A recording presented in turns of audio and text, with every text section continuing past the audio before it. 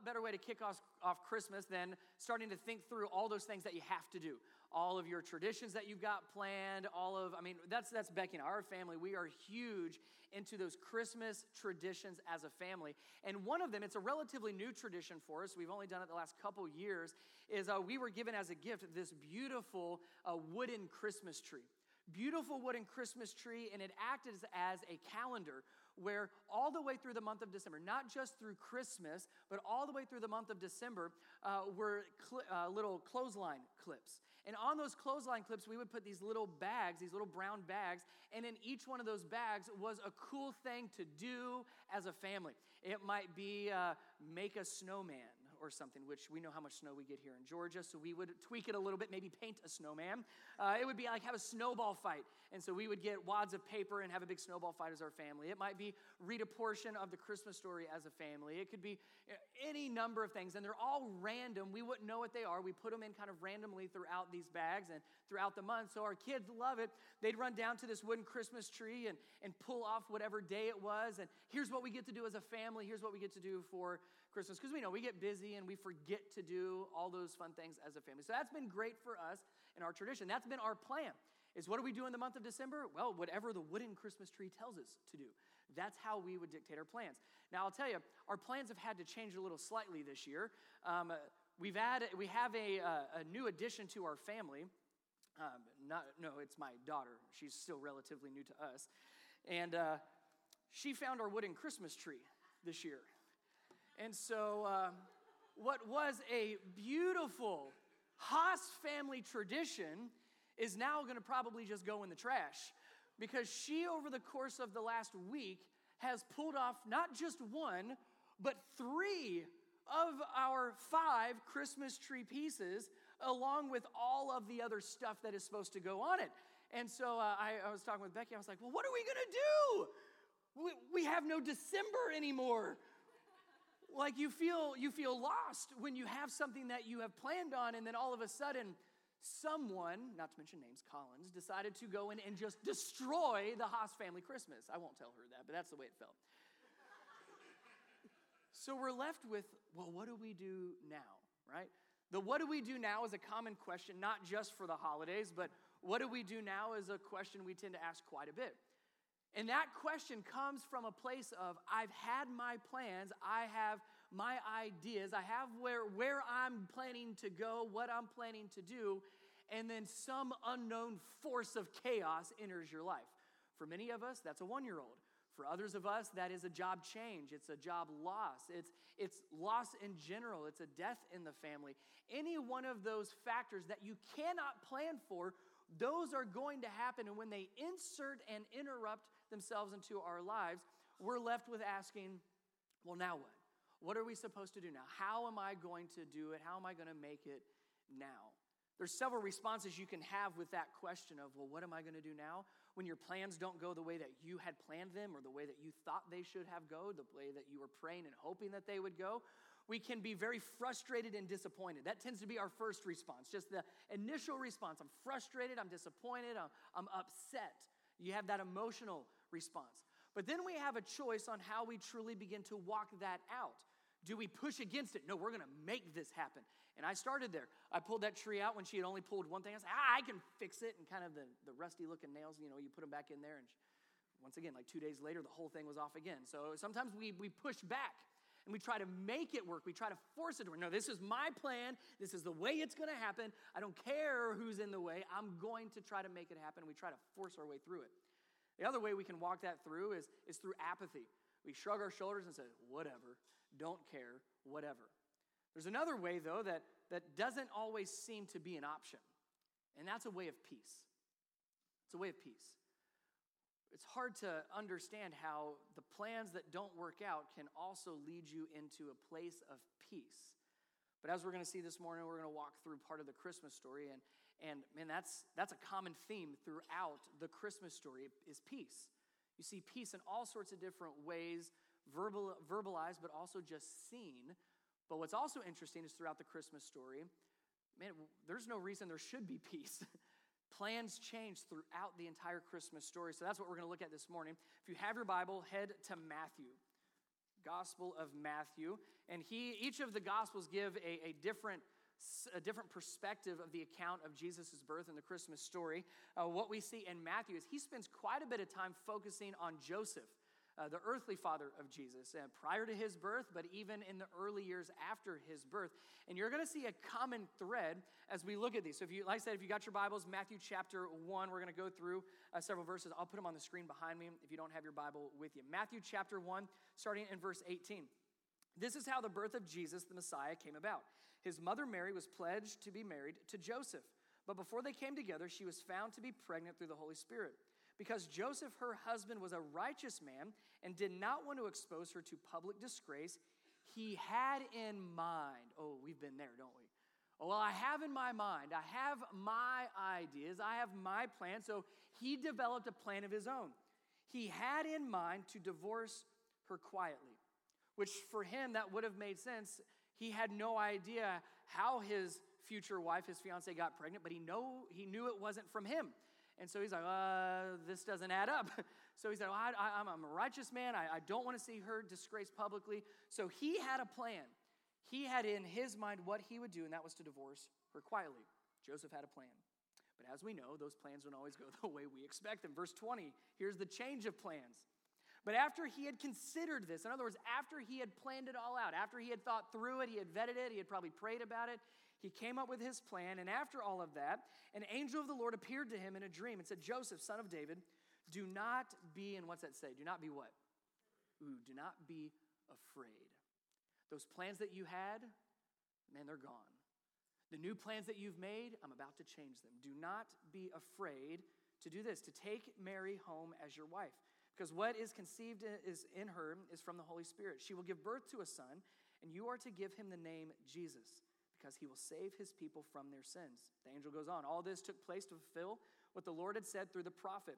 The virgin will conceive and give birth to a son, and they will call him Emmanuel, which means God with us. So now this angel comes to Joseph and says, time out. I know you've got your plans. You're aiming to go this direction, and that's understandable. But actually, we're going to do this. Joseph, here's what I want you to do. And it's a radical change of plans. He was going to divorce his fiancée, his future wife. And the angel said, no, don't divorce. Don't divorce her. No, take her home, marry her. Here's why. So he had to totally change his plans, not slightly, but completely. Completely. And here's what he does. After that change of plans was presented to him by the angel, verse 24, when Joseph woke up, he did what the angel of the Lord had commanded. If you're taking notes, underline that.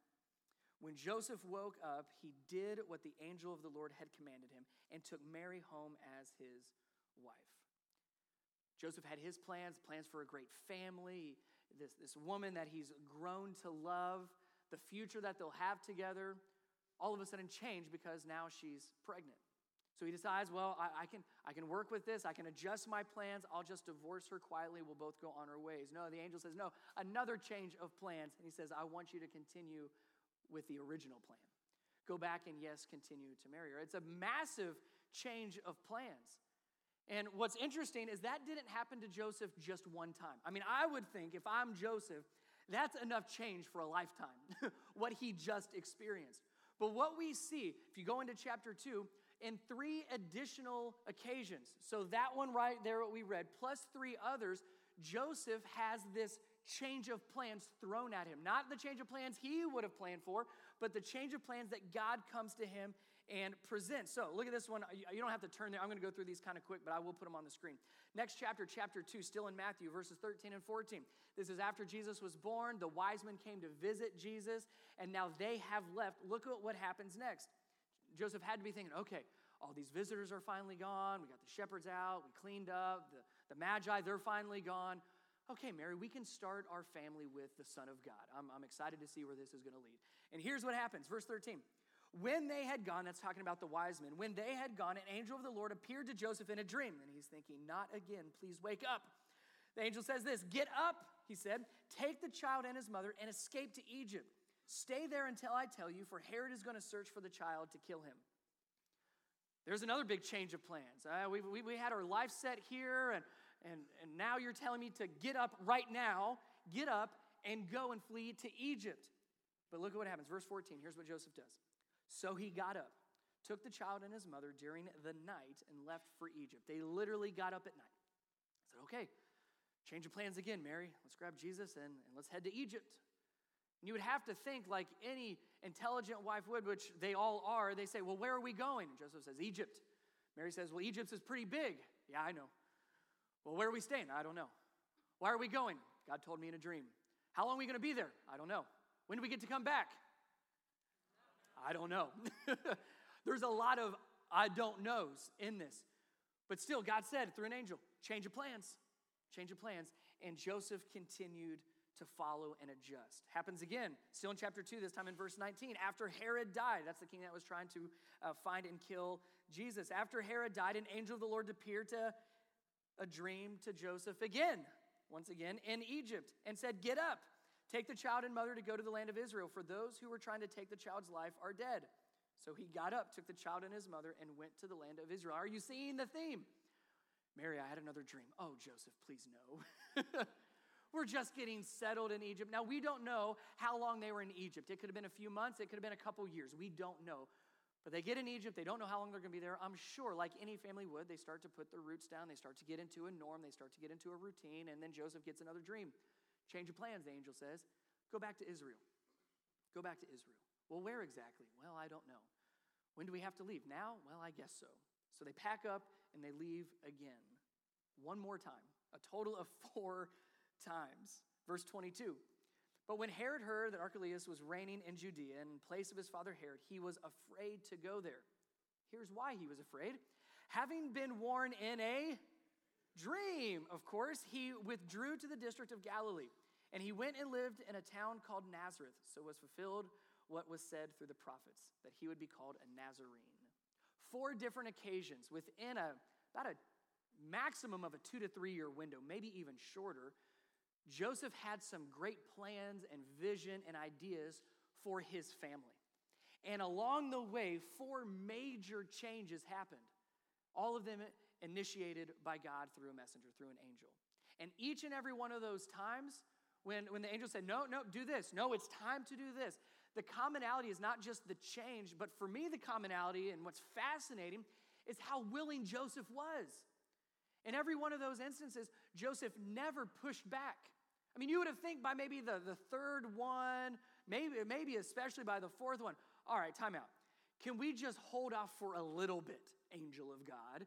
Can I get settled for a little bit? He never pushed back. He never asked, well, why exactly? Now, granted, the angel in most of these instances did give Joseph some good reasons. Joseph, you need to take Jesus and his mother to Egypt because somebody's trying to kill you.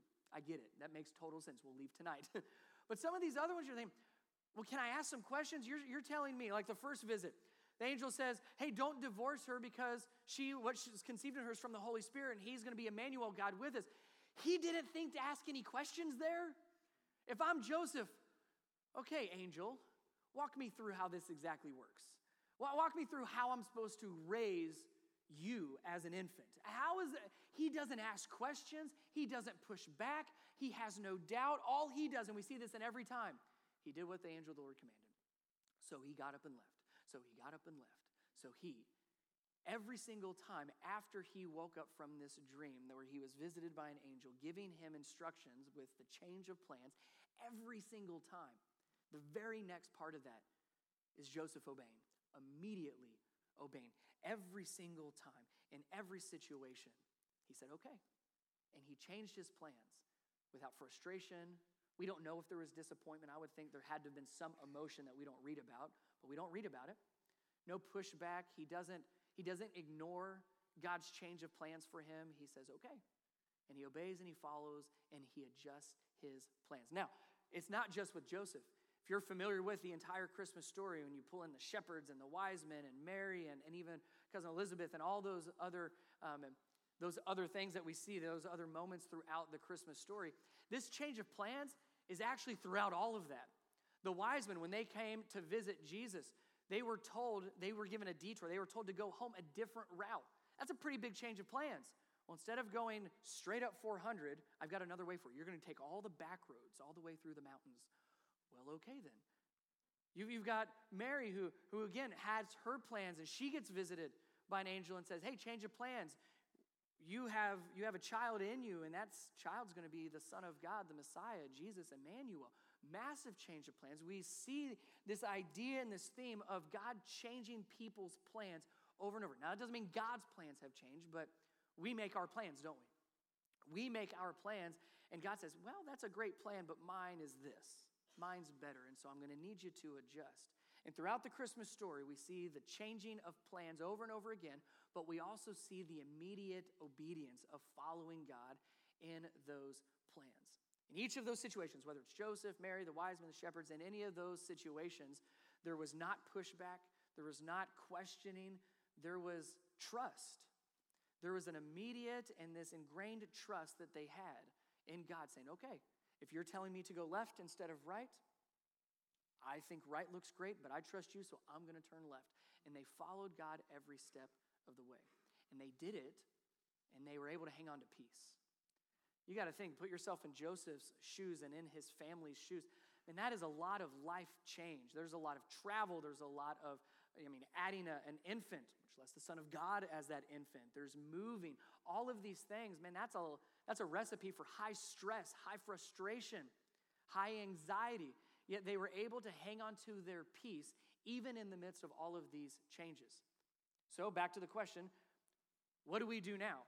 When life throws us the curveballs, when God throws us into a different direction, how do we maintain and hang on to our peace? And honestly, it all comes down to what we tie ourselves to. Let me show you what I mean. I'm going to have Ryan and Savannah. They coordinate all of our student ministry, so I thought this was a great help for a student ministry team. Wouldn't you think so? Oh, yeah, exactly. They'll volunteer for anything. All right, so Savannah, come over here. Let me show you how this works out. All right, so which one of you wants to be God? You answered awfully quick to that. Sure you don't want to give that to your wife? Or? Yeah, I'm sure. Okay. We're talking about starting a couples ministry here in the next couple of years. All right, so Ryan, you're going to be God, so you hold on to that for me. Okay, and Savannah, you're going to just be our plans. And in this case, you're going to be all of my plans. And so we do that, right? We plan where we're going to go to college and what we're going to study. We're going to plan for the career we're going to have. We're going to plan for the spouse we're going to marry and the family we're going to have and how many kids we're going to have and the job that we're going to keep into our career and the house we're going to live in and the cars that we're going to drive and the church that we're going to go to, which is Mountain Lake Church, by the way. All of these great things that we plan for, we really tie ourselves to those, right? So we hold on real tight, and we don't let go. We say, man, this is great. I've got some great plans. No matter what, that's the direction I'm going to go, right? Now, we also, if you're a believer, you also have a relationship with God. And so we, of course, as a good Christian, as a good follower, we're going to tie ourselves to God as well. There you go. Wrap that nice. My relationship with God's a little tighter. There we go. All right, good. All right. Thank you, God. So what works out well is when God's plans and my plans, when they're the same direction. I can do this with one hand. I can do this while still preaching. This is a piece of cake when God's plans and my plans, when they totally line up. It's not a big deal. Now, as we know, though, our plans tend to adjust a little bit, don't they? I mean, yes, just like Collins demonstrated in our lives earlier this week. So if my plans adjust a little bit, they might get out of sync a little bit and, okay, so I need to adjust a little bit. I can adjust some. Not a problem. I can still make it work. But then maybe God throws us another curveball and he starts heading a little further down and this is going to take a little bit more. And so now all of a sudden I'm getting pulled a little bit more. So we try to adjust. No, I can still do both. I still have God and I still have my plans. But what we tend to see happen is over time and time again, those plans can, I'm not saying they always do, but those plans can pull us completely apart. Now, hey, hold up, man. Goodness gracious. I'm going to get some different volunteers next service. Here's what tends to happen. I'm not saying our plans are anti-God. Our plans are great. Joseph had some great plans. They were not the same as God's. Do you understand the difference there? This is not my plans are super sinful and God's saying don't do all your super sinful stuff. This is God saying, no, I want you to come with me in this direction. We're saying, but God, I'm supposed to go here. I'm supposed to live here and I'm supposed to work here. And I'm supposed to have this kind of a family. This is not in my plan, God. And I'm telling you right now, my hands hurt. And I'm tired and I'm getting exhausted and my arms start to hurt. This is a very difficult and exhausting way to live, but we try to navigate this because we say things like, I'll figure it out. I'll make it work. Well, it's Sunday, so let's make sure this works. Oh, Monday through Saturday, sorry, God. I mean, we take this back and forth, this tug of war mindset with it. Now, here's what's going to have to happen eventually. You can only keep this up for so long. What's going to happen eventually is you're going to have to let one of these go. You cannot walk through your life like this. It's not going to work. And Joseph knew that. When we read through the Christmas story, they all knew that. So the question becomes, how do you get through it? How do you maintain peace when plans change? Well, it comes back to, like we said earlier, it all depends on what you are tied tightly to. Well, you say, well, I'm tied to both of these. I know. Which means you've got to let one go. Which grip are you going to hold tighter to? Which is going to, when it pulls and pulls and pulls, which one is going to let go first? Joseph very quickly recognized this and said, it's not about my plans. It's about where God is leading me no matter what. And he adjusted. And he followed God exactly where he wanted him to go. But too often we do the opposite, where we hold on and we say, oh man, God, I'm sorry. I really want this to work. So we continue to wrap up in our own plans. Ryan, Savannah, thank you guys so much. You can leave them right there. The question is not just how tightly are you tied to your plans. The question is, what are you holding more tightly to? Are you holding more tightly to God, or are you holding more tightly to your plans? And you might be saying, but I can do both. I'm sure you can. It's easy when they're all lined up. But at some point, those plans are going to be different. God has a knack for saying, oh, that's a great plan, Brian. Let me send you here instead. I want you to do this instead. That's a good plan. It's not wrong or bad, but it's just not where I want to lead you. Are you willing to let go of your plan so that we can hold on to his? In other words, hold more tightly to God than anything else. Hold more tightly to God than anything else. Jesus even speaks to this. He doesn't use the exact same language, but he says this. Luke chapter 9, verse 23.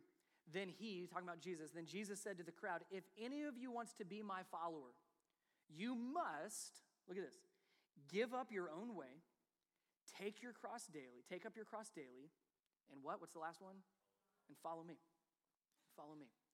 Give up your own way, take up your cross daily, and then begin to follow him. Make plans. By all means, plan. But hold it with a loose enough grip that when God starts to lead in another direction, you can let go. You say, okay, God, I'm going to let go of my own way, and I'm going to follow you. There's a word for that, and we don't like this word, sacrifice. We do not like that word. That's exactly what that is. I'm going to sacrifice my plans so I can follow God. When we talk about sacrificing, we tend to jump, that's financial sacrifice, and that's all this and that. Sure, that's part of it. But at the root of it, it's saying, whose way am I going to choose? God's or mine? And if we can do both at the same time, great. But what do we do when we can't? Are we willing to sacrifice, let go of our own way? Joseph was able to do that, and by doing so, not just followed God, but was able to maintain his peace. Second thing we see Joseph do that works very well in our lives and is a great reminder is just do the next right thing. Do the next right thing. Every one of those instances, every single of the 4 instances where Joseph was visited by an angel, the very next line, after the angel gave the instructions, says, so he got up. So he got up and left. So he did exactly what the angel commanded him. Every single time, Joseph did the next right thing. He didn't have all the answers. Remember, what did he have a bunch of? I don't knows. He had a bunch of I don't knows, but what he did know, he acted on and followed God in that. I do know that I'm supposed to marry Mary. Okay, I don't know how this is going to work, but I will do my next right thing. I'm supposed to go to Egypt. I don't know exactly where and how long, but I'm going to do the next right thing. We're going to go to Egypt. It's time to go back to Israel. Don't exactly know what this is looking at. This is getting a little too familiar, having to go back and forth, but I'm going to do the next right thing. Oh, no, we're not going to that part because that guy's still trying to kill us, so let's go to another part. Okay, the next right thing. And you see that Joseph's life was guided by just the next right step. So often we tend to think, well, I've not heard from an angel of the Lord. I don't know what my next step is. Let me push back on that. Because so often, I'm not saying God can't do this. God is God. He can speak to us in any way that he wants. I've never been visited by an angel. Not that he can't or won't, but that's just not how he speaks to me. So then I could ask myself, well, how am I supposed to know where God is leading me? How am I supposed to know what God's plans are? How am I supposed to know what the next right thing is for me? Here's what I have been convicted of and what I see throughout Scripture. Is that next right thing, he's already told us. So often we're saying, God, speak to me. God, tell me what you want me to do. And in my heart, I hear the Holy Spirit saying, I have. Have you been looking for what I've already said? See, if we have a relationship with God and we know him, that means the Holy Spirit lives in us and speaks to our heart. That means when we read the Word of God and we listen to the Word of God, he is directing our steps. The next right step most likely has already been spoken to us. Do we know him and his word well enough to be able to determine what that next step is? Jesus was trying to explain the method of his relationship with us, and he said it in this way. He said that, I am the good shepherd. This is John 10:14. I am the good shepherd. I know my sheep, and my sheep know me. In that same passage in chapter 10, he also speaks to, and I know their voice, and they know my voice. A sheep knows the voice of its shepherd. Same concept. Do we know God well enough, and do we know his word well enough to know when he is speaking to us or not? Or are we waiting for clouds to part and for us to see the next step written in the sky? Not that it can't happen. I wouldn't encourage you to wait on that to happen.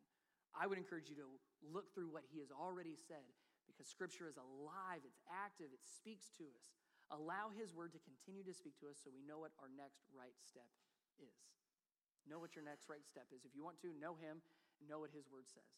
Last thing I'd encourage you with, and it's more of a question, goes back to peace. Okay, so I do the next right thing, and I make sure that I'm not holding too tightly to my plans, but I'm willing to hold more tightly to God and his plans and where he's leading me.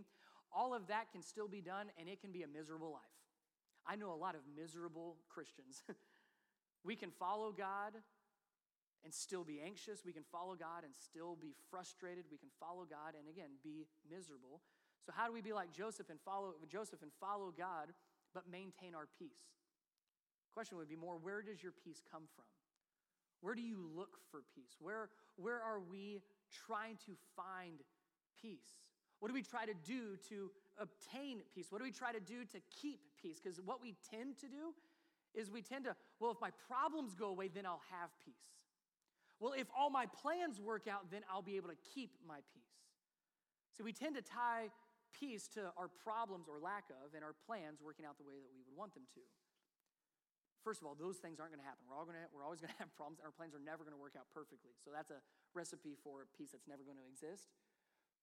But we can have plans that don't work out. We can continue to have problems and still have peace if we're finding the right kind of peace in the right person. Jesus speaks to us about this. Here's what he says in John chapter 16, verse 33. He says, I have told you these things, and he had just listed out all sorts of things that were going to happen. I've told you these things so that in who? Who's it say there? In me. Talking about Jesus. In me, you may have, and there's the word, peace. So that in me, you may have peace. In this world, you will have trouble. You should write that down. That was the best thing you probably heard all morning. On a Sunday morning, your preacher said, yes, we will have trouble. No amens to that? No hallelujahs? Nothing? All right. In this world, you will have trouble, but take heart. Jesus says, I have overcome the world. But that tells us exactly how we find peace, keep peace, and maintain peace. In him. Jesus says, only in me will you find peace. Only in me will I be able to give you peace. Because you will have trouble, you will have problems, your plans aren't always going to work out. But take heart. Take heart. Jesus says, I've overcome the world. It doesn't say, but take heart because you are going to overcome the world. It doesn't say, take heart because Brian has overcome the world. No, Jesus says, take heart because I, Jesus, have overcome the world. As long as we're following him, we can trust him and we can have that peace that, as Scripture tells us, passes all of our understanding. We may not understand it, we may not totally get it, but we can trust him just like Joseph did, just like the wise men did, just like Mary did. And regardless of what plans may change, we can still have peace. But we have to ask ourselves, what are we holding more tightly to? This is not a picture of peace. What are we going to be willing to let go? What are we willing to sacrifice to continue to follow him? Are we willing to know what he says and to know him well enough so we do know what our next right step is? We might not know the 10-year plan. All of these things that happened to Joseph were pretty short notice, if you didn't catch that. Leave tonight. Get up and go now. Go home and marry Mary. All these things were pretty quick. He didn't say, let me give you a heads up, 3 years from now on this date, here's what's going to happen. We love asking for that to happen. says, no, I'm going to wait until the night of and let you know exactly what's happening. Be willing to know him well enough and what his word says to do the next right thing. When it comes down to it, your peace can only be found in Jesus. Let me say that again. Your peace can only be found in Jesus. So many faces I don't know and don't recognize, and almost all of you, I don't know all of your stories. But if your story is anywhere close to mine, I know that it's a constant search for peace.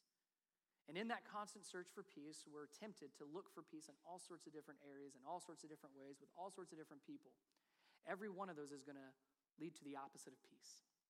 We will not obtain it. Peace is only found in Jesus, God's one and only Son. And if you don't have him living in you like he promises he will, you're chasing after the unobtainable. But when we invite Jesus into our lives, it's not just about being saved. Obviously, that's the eternal piece of that. But does that mean we have the hope of heaven with a miserable life on earth? No. We have the hope for heaven, the peace that will come in heaven, but we also have a peace now, as long as we will allow him to live in us. In 1818, there was a small town just on the border of Austria. And there was this preacher, this pastor of that small town, as you can imagine, very, very small church. They were 2 days away from their Christmas Eve service. So he's preparing, just like we're doing now, getting his message ready, getting the songs all ready. And as they're getting everything ready, his organ goes out. Now, to us, that doesn't mean anything because we don't have an organ here, if you haven't noticed. But it would be like us preparing for Christmas Eve and all the lights going out, none of the instruments work, the building catches on fire and blows up. That's probably what it would have felt like for this poor preacher getting ready for his small church and the organ went out. He had to have been somewhat frantic. I can't believe it. We cannot have Christmas Eve without the organ. I've never known myself to say that, by the way. But you can imagine, put it in context of what that would have been like. It would have been devastating. And what he did was he kept his cool, and he rummaged through some old notes, and he had written a poem about 2 years prior. So he took that poem, and again, 2 days before his service, he walked over to his organist, who was at this point out of a job, and said, I've got an idea. I know we don't have an organ, but we have Christmas Eve coming up. I've got a poem that maybe we could just sing a cappella. Could you put a melody to it? Could you sing it? Because none of us pastors ever sing, so we always go to our worship leader and say, help us out. So he took this poem to his organist, and that same night, they were able to put music to this poem that he had written. When it hit Christmas Eve, the congregation came, and they were all, I'm sure, just totally worried that there would not be an organ. And sure enough, when they got there, they noticed that the organ still didn't work. And so this pastor and his organist stood up there and sang a song that we now sing almost all the time, but they did it a cappella. And it was the first time that this song had ever been sung, because it again was a poem that this man had written a couple years prior, and it was the poem that we translate into Silent Night. And that poem of Silent Night came out of plans going wrong, majorly wrong. But that Christmas carol that we become so attached to is now being sung as with music and with the lights and everything else. But at the heart of that song is no matter what goes wrong, no matter what comes our way, we will still glorify the King. So I've asked Sean, if you want to start making your way up here. I said, Sean, we need to keep the lights on and everything, but what would it have been like for that congregation to understand that, man, things just didn't go well, things didn't go right, and so here they are on a stage thinking, what are we going to do? And so they sing this song completely a cappella. And so I've totally put Sean on the spot, where I'm going to have us do the exact same thing. And what I want you to be thinking through is exactly what that pastor would have been thinking through when he learned that his organ stopped working, which the rumor goes that mice had chewed it all through. So who couldn't have seen that one coming, right? I don't know what your week's been like. I don't know what your weeks are starting to look like. But whatever those uncertainty things are, whatever change of plans you've been thrown, whatever plans may get changed and you don't even know about it yet, God is still God. He is still good. And can we keep our peace even in the midst of those? So I'm going to pray, and then Sean's going to lead us a cappella with Silent Night. Jesus, we recognize you, we glorify you, no matter what happens. Situations and circumstances change, our plans change, you direct us at different times. And we can become frazzled and frustrated, disappointed, anxious, worried, upset, and miserable. Or we can remember that we're following the King of Kings and the Lord of Lords and the creator of all the universe, and we can remember that we're following you and that we can now have peace because you are in us. So God, I pray that as we think on and we allow our hearts to meditate on the things that are going wrong, may it not stop there, but may it push forward into the things that you will lead us to and the peace that we can have because of you. In Jesus' name, amen. If you'll stand with us.